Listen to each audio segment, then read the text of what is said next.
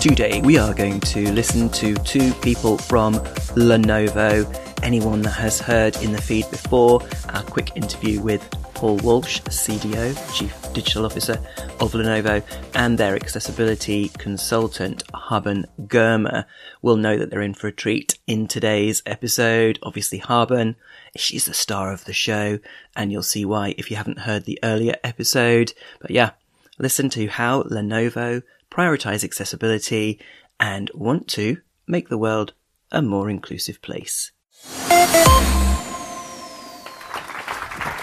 Oh, it's okay. I'm not the rock star, so you got to save that. I'm not the rock star. Listen, it's Paul. I'm Paul Walsh. I'm the Chief Digital Officer at Lenovo, and we're really excited to be partnering with AbilityNet. I'm trying to bring this whole venue and session together. It's extremely important to us as we think about disruption that's happening across the globe. As we think about the innovations that we have seen in technology, and if you do think about that digital transformation that's happening, you'll see it's happening across every sector that we can think of, whether it be retail, financial services, healthcare. All of these areas are being disrupted through the advancements in technology. And it's important for us all to think about how do we ensure that we deliver, much smarter technology for all, for everyone, to ensure that it is inclusive no matter what gender, ethnicity, or if there's disability, that we are actually thinking about all when we're building our technologies, not just technology for technology's sake. And we have made many advancements. Think about all the ways that you shop today or you bank today. How many of you carry your bank around in your pocket? I know I do. And it allows me to be able to, think in a different way, act in a different way. And what we have seen is just a growth in three areas specifically that we're really thinking about and looking at. And we're going to talk a little bit about. One of them is around the cognitive commerce and the growth of patrons or the growth of data. I heard in a session earlier on a lot about data and the impact that data is having. Well, in 2020, there will be 44 zettabytes of data on the planet. 44 zettabytes of data. 1 zettabyte of data is 10 to the 21. Or if anyone is as old as me, 1 zettabyte of data is equivalent to 250 billion DVDs. 44 zettabytes of data that's going to be on the planet in 2020. 90% of that data was generated in the last 2 years. The vast majority of the data is tied to an IP address. 44 zettabytes of data. And because we're in London, 44 zettabytes of data is approximately 100 million printed copies of the British Library. There's a lot of data in there. But it's not just about the amount of data. It's literally understanding the patterns within that data. The ability for us then to utilize those patterns and ensure that we can build great outcomes for all. What we have seen, however, is in those patterns, or as we're building our AI systems, we're really thinking of mainstream, and we haven't been as inclusive as we need to across industries for everybody to ensure that all can benefit from this digital transformation that we're going through. All of this data is being generated by a growth in connected devices. 2020, there will be 25 billion connected devices. My wearable, my phone, all generating data, connecting to all of your wearables, connecting or generating data. To the extent that it's really disrupting all of these industries we talked about. The ability to walk into a store, a cashierless store, pick up whatever it is, whatever product you're looking for, and be able to walk out of that store is now a reality. When I was growing up in Dublin, that was called stealing. Now it's called a customer experience. About 13 years ago, however, when myself and a couple of my colleagues put the patent together for, in essence, a cashierless store, or as we called it in the patent, the ability to conclude a transaction based on a geographical location, we were thinking about how do we make this work for everyone? How is it that when I walk in that there is facial recognition, that it understands it is me? It's able to give me contextual relevance based on where I am within the store, and then allows me to pick up that good and walk out. But yet, what we've seen and we've all heard stories of, facial recognition not working for many different parts of our world. And we have to fix that. We have to make sure that we deliver that for everybody, because if we don't, we'll see a digital divide. And we're seeing elements of that digital divide already, but that will be expanding. The second area that people really have to think about is how do they move technology to the back? How do they make it invisible? How do they take it out of the way to ensure that we are delivering the real experience that we're all trying to achieve? If technology gets in the way, again, it hinders your customer, your user. And the problem that can actually lead to then is that those loyal customers today become your former customers tomorrow. So as we're thinking about and partnering, we're always thinking about how do we remove technology and make it more seamless, put it in the background. Let me give you an example. I traveled over for this event, like probably many of you, and as you're on it, it's a long flight. I flew in from Seattle. It's a long flight. I got off the flight. I just wanted to get to the hotel room.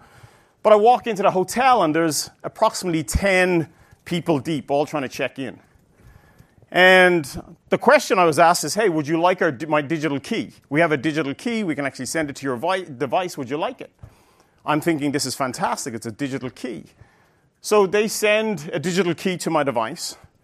And just as I was walking away, they went, wait there, can we just give you a plastic key just in case? Now, this has been a long flight. If they didn't know my patrons, if they knew my patrons, they know I want to be on the 4th floor, furthest away from the elevator, but they put me on the 10th floor. So I get up there to the 10th floor, I had 2 bags, long flight, 2 bags. I drank a lot, long flight. And I was really wanting to get into my room. So I took out my device and I waved it in front of the door, right? Expecting the door to open.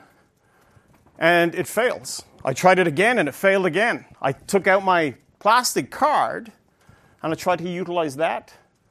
And that didn't work. So 10 floors back down again, 3 more people in front of me trying to check in. And I asked them, hey, what's going on? I can't get into my room. I really need to get into my room. And they said, well, if you use your digital key, it deactivates your plastic one. And the only way you can use your digital key is that you have to connect to the network. No one even told me I had to connect to the network. And this is just a prime example of if we don't think about the end-to-end experience for all, the impact that it can have. The idea was a great idea, but it was a really bad experience. And that is not just, that's within a mainstream environment. When they're not thinking about the end-to-end experience. For a disabled environment, it gets even worse. And we truly have to look at all of that end-to-end. The third thing that we need to think about is really around co-creation. How can we build together? How do we ensure that together we can actually deliver the right experience? I think of this as an omni-channel across brands, where brands are actually working together in order to deliver a true end-to-end experience. An example of this is the great partnership that we had with Intel. Building together a solution some years back for Stephen Hawkins to ensure that we can provide a much richer experience for what he was looking for and what he was trying to do. Imagine if we could not work together to deliver that experience, not giving Stephen Hawkins everything that he needed to come and really educate us. It would have been a bad world. So we're really happy we could do that. But as we're looking at it, we're thinking about the ecosystem of which we can work with many partners, many of you here today, to ensure that we are building a solution and solutions for all, ensuring that we can actually deliver a much more diverse and dynamic world and a better human experience for all. In doing that, we actually sat back for a while and thought about how can we deliver that? What do we need to do? I'm a part of the Lenovo Diversity and Inclusion Board, and we spent some time thinking about it. And then the idea came out, why can't we partner with someone who's a true advocate that can truly talk about and help us think about the solutions that we're building, that can ensure that we're doing human design right from the initial thoughts of a product all the way through to bringing it to market and in market. I'm really excited to introduce Haben, who is our first accessibility and inclusion advisor for Lenovo, to really help us change how we think about inclusion and accessibility, to really ensure that we take the next step and deliver a much, as I said earlier on, a smarter technology for all. So let me just introduce Haben and invite her up onto the stage here. Thank you.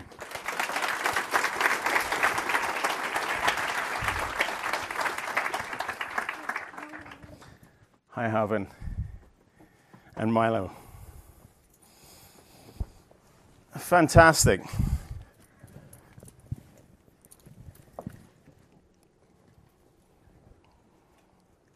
Great. So first of all, I think that the first question is maybe we should talk about the technology and how we're actually interacting right now and what that means about that technology being invisible. Great question, Paul. So, hello everyone, my name is Haben, and on stage with me is Milo, my seeing eye dog. I also have a Braille computer on my lap, and I don't have a name for the Braille computer. But the way it works, I'll hold it up. There are Braille dots on the bottom, and I run my fingers over the dots to feel the letters. Those of you who know assistive technology, this is a Braille Note Apex.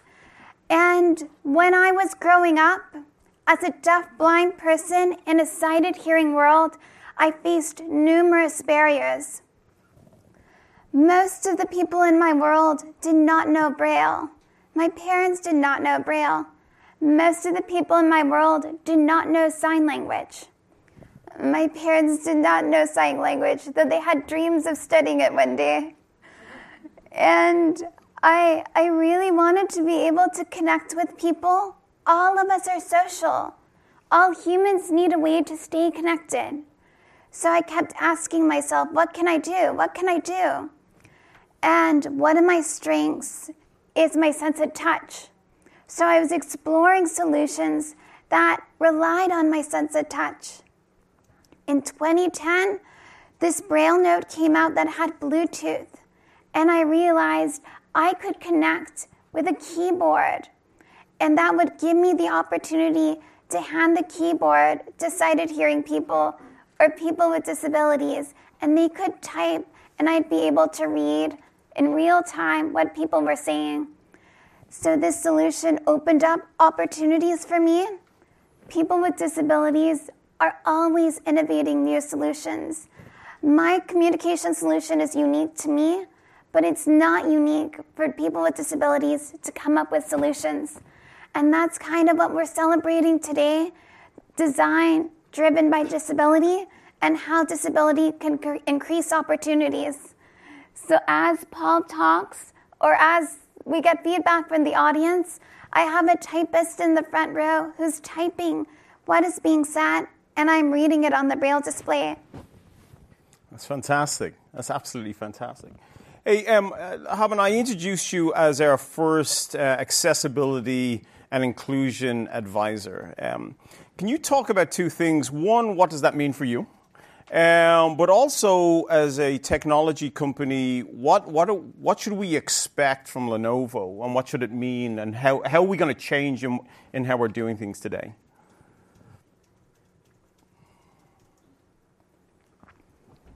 Throughout history, Many organizations have ignored disability, and I want to shift the dominant story from the dominant story currently is that people with disabilities are a burden on society. We're not. But the dominant story based on ableism keeps isolating us. So I want to shift to seeing disability as an opportunity for innovation. People with disabilities are talented, and we've been creating solutions all throughout our history. These are hidden stories. Very few people know about them, but we need to get them out there so they're more known. I've explained one story of how I came up with a solution that would give me more access to conversations and information. There are many other stories like that out there.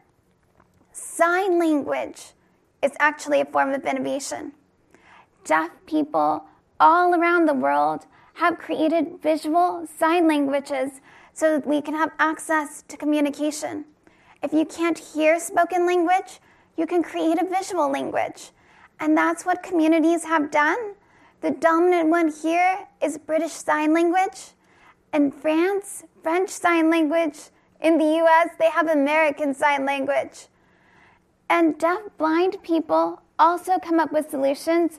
There's tactile sign language based on touch, where you can put your hand over someone's hands and feel the signs. There's print on palm, where you write letters on the palm. So communities of people with disabilities drive innovation, come up with solutions. One based on tech. Many, many years ago, around 1808, there were two friends in Italy, one blind, one sighted. And they wanted to be able to send each other letters. This was back before email, back before even Braille. And if a blind person wanted to write a letter, they had to voice it for a sighted person to write it down for them. These two friends couldn't use that method. They had to keep their letters secret. They were love letters. So they thought, what an interesting design challenge. How can we come up with a way to write that doesn't require sight? And they developed one of the earliest working typewriters. With a typewriter, you can memorize the layout of the keys, feel it, and type based on touch. And that's one way to write letters. Nowadays, lots of people write letters on keyboards, and some of the fastest typists are touch typists. Disability drives innovation. Love drives innovation too. So there are lots of these stories throughout our history. And if companies center disability design, they can come up with the next big thing. Increasing hiring of people with disabilities is one way to help reach that goal. We're one of the largest minority groups, over 1 billion people with disabilities. So if a company increases hiring of people with disabilities, it can tap into a very dynamic and innovative talent pool. Fantastic. I want to open some questions up to maybe the floor. Is there anybody out there that has some questions? So if you can go by Slido, that would be great. I've got a question. I'm interested in how you think change will happen in Lenovo, Paul, and then obviously from Harbin's point of view, how she's going to influence you. Yeah. What do you see that relationship looking like as you start to work together?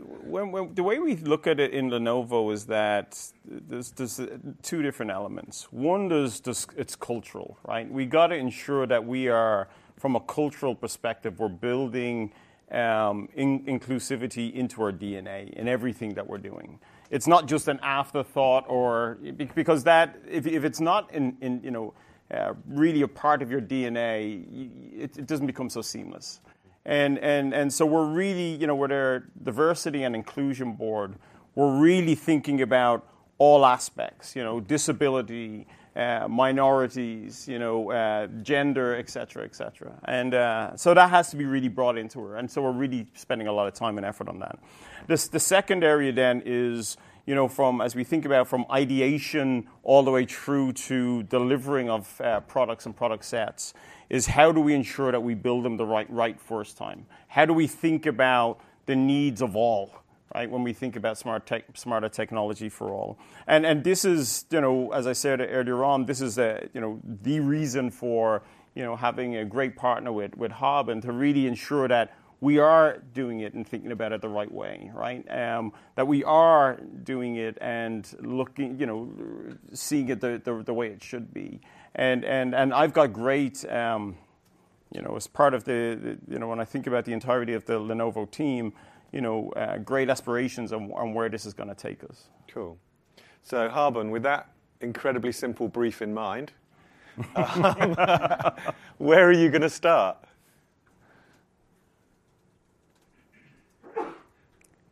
So stories influence the organizations we create, the products we build, and the futures we imagine for ourselves.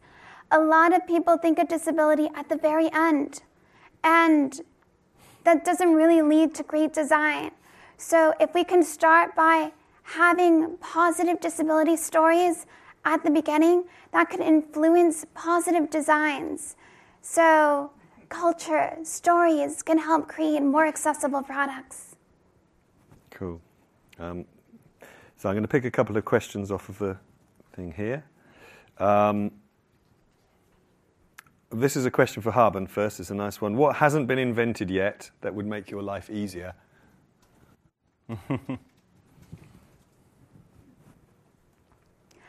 Touch is a really powerful way to access information, and I feel like there's so many possible ways to combine touch and technology to help people access more information from the environment, connect with other people.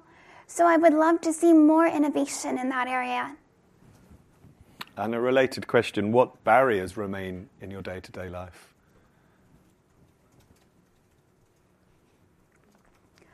A big barrier for me is digital services that are not designed with access in mind. Accessibility guidelines already exist. They're available for web developers and app developers, but a lot of people are not following them. So if I try to use a new app or service and there's a barrier, that limits my access to information. There are some things I used to be able to do in the past that I can no longer do. Some hotels have installed elevators with touchscreen systems that are not accessible to deafblind people. And I used to be able to just enter the elevator, read the braille on the display, select the floor, and get out. But now there's an inaccessible touchscreen, and I'm denied freedom of movement that I used to have. Sometimes technology can open doors, and sometimes it slams them. That's a great example. I think a really good one, yeah. Paul, you talked about the massive amount of data being created in the world in general. Does Lenovo have a plan for how it's going to use that data in this particular space, driving innovation and accessibility? So the first principle of data generally and how we think about it is obviously the security of that data, right? And making sure that we, one, that we keep it highly secure, two, that we don't lose any of the trust of our customers that may want to opt in. But what we have to really think about when we all think about data, and when we think about this across all organizations, is how do we ensure that we're enabling the data to have or provide our customers or users with much richer contextual outcomes.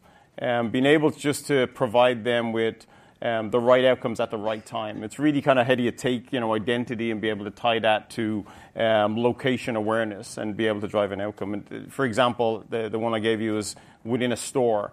Not just if let's say Mark, you are a particular brand's top buyer online, you get a very personalized experience. But then when you walk into the store, they don't know who you are.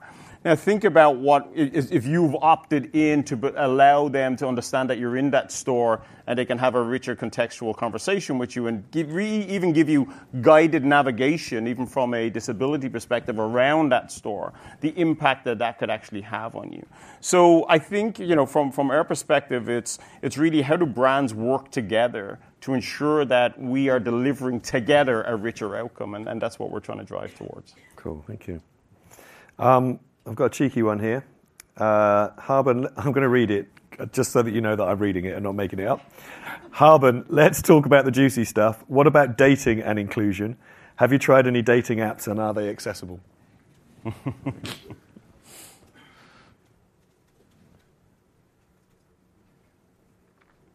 So some of the dating apps out there have some accessibility features, others don't.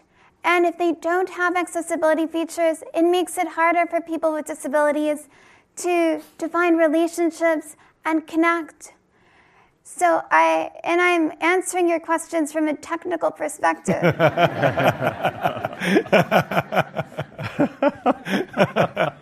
So we want all services to be accessible to people with disabilities. Companies that are working on dating apps should make them accessible, and the guidelines to build apps, accessible apps, already exist. Why not reach out to one of these largest communities? Over 60 million Americans with disabilities, over 1 billion people with disabilities around the world. And relationships are beautiful across disabilities, across disabled and non-disabled. So the more diverse we can make our communities and develop relationships, the better everyone will be. That's right. That's right. Yeah.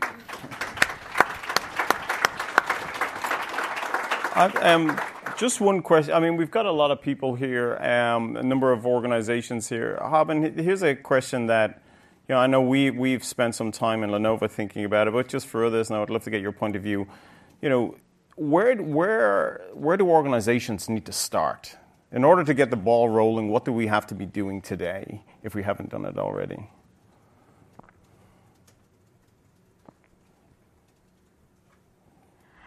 Start by hiring more people with disabilities. We're talented. We have advice and ideas to share. We don't want to be engaged with just at the end. We are customers, but we're also designers and engineers and advisors. So have us included in all aspects of the product, in all aspects of the organization. I've had wonderful employment opportunities and also awful employment opportunities. I was told, work hard and you'll be successful and you'll avoid employment discrimination. But it touches even the most talented people. When I was in college, I did really well in school and decided I wanted to try seeking work too. And one of my friends told me, I know a place where you can get a job, Alaska. And I said, sure. We went up to Alaska, and they were right. There are lots of employment opportunities in Alaska because of the tourism in the summer. And even the employers even seek applicants from other states to try to fill those many roles. I applied to all kinds of positions: dishwashing, filing, doing laundry in hotels, tactile activities. Unfortunately, my parents made me do chores, so I was expert in all those activities. Despite all my talents, the employers still didn't want to hire me. They still assumed I was incompetent. I was told, work hard and you'll be successful.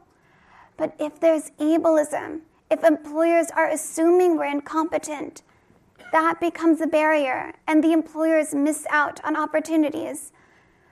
Eventually, I found an employer who took a chance and believed in my abilities. She hired me for a position doing the front desk at a gym in Juneau, Alaska. And my responsibilities were taking care of the cash register, managing the machines. One day, a woman came to the front desk and said, a treadmill isn't working. I followed her to the treadmill and tried the on button. Nothing happened. I tried the other buttons on the machine. Nothing happened. I put down my cane and I felt the machine from top to bottom. On the bottom, there was a switch. I flicked the switch and the machine whirred to life. The woman told me, oh my goodness, I didn't see that switch. I told her I didn't see it either.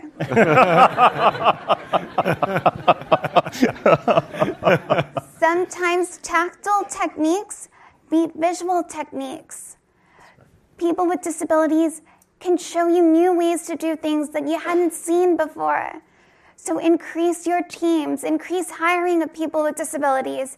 It'll make the whole organization more innovative and talented. That's great. That's great. We've got a couple of minutes left, so I think let's see if we can get a couple of more questions in. Yep. This question, Haben, how do you ensure that people or colleagues send you accessible digital communication? What's your strategy as a communications technique?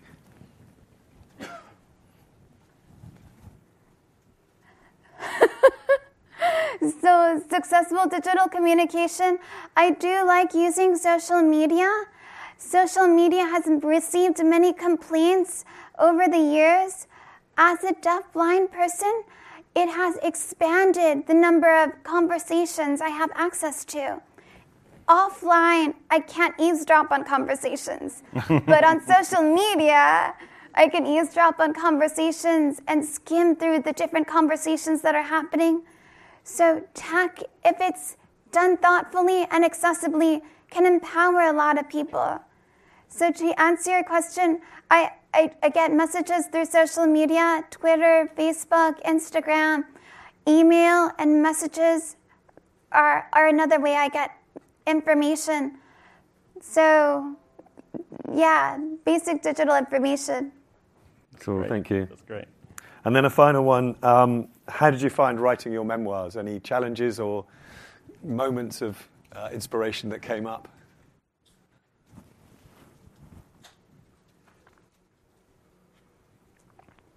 So I wrote those stories specifically because they teach us something about ableism. Ableism is the idea that people with disabilities are inferior to the non-disabled. We're not inferior, but society thinks we are. So those stories, true stories from my personal life, give people examples of ableism, ridiculous situations where I was denied access, some funny, some deeply moving. And at the very end of my memoir, there is an accessibility guide. So if anyone feels inspired, they have easy access to steps they can take to make their organizations more accessible.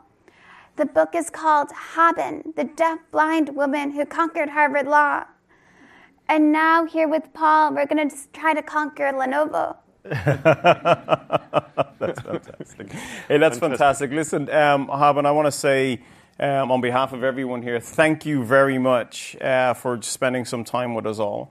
And what we'd love to be able to do is take a few minutes, maybe outside. If anyone has any questions, they want to spend a little bit of time, please come and join us. But thank you, everybody. We appreciate your time too. Cool. Thank you.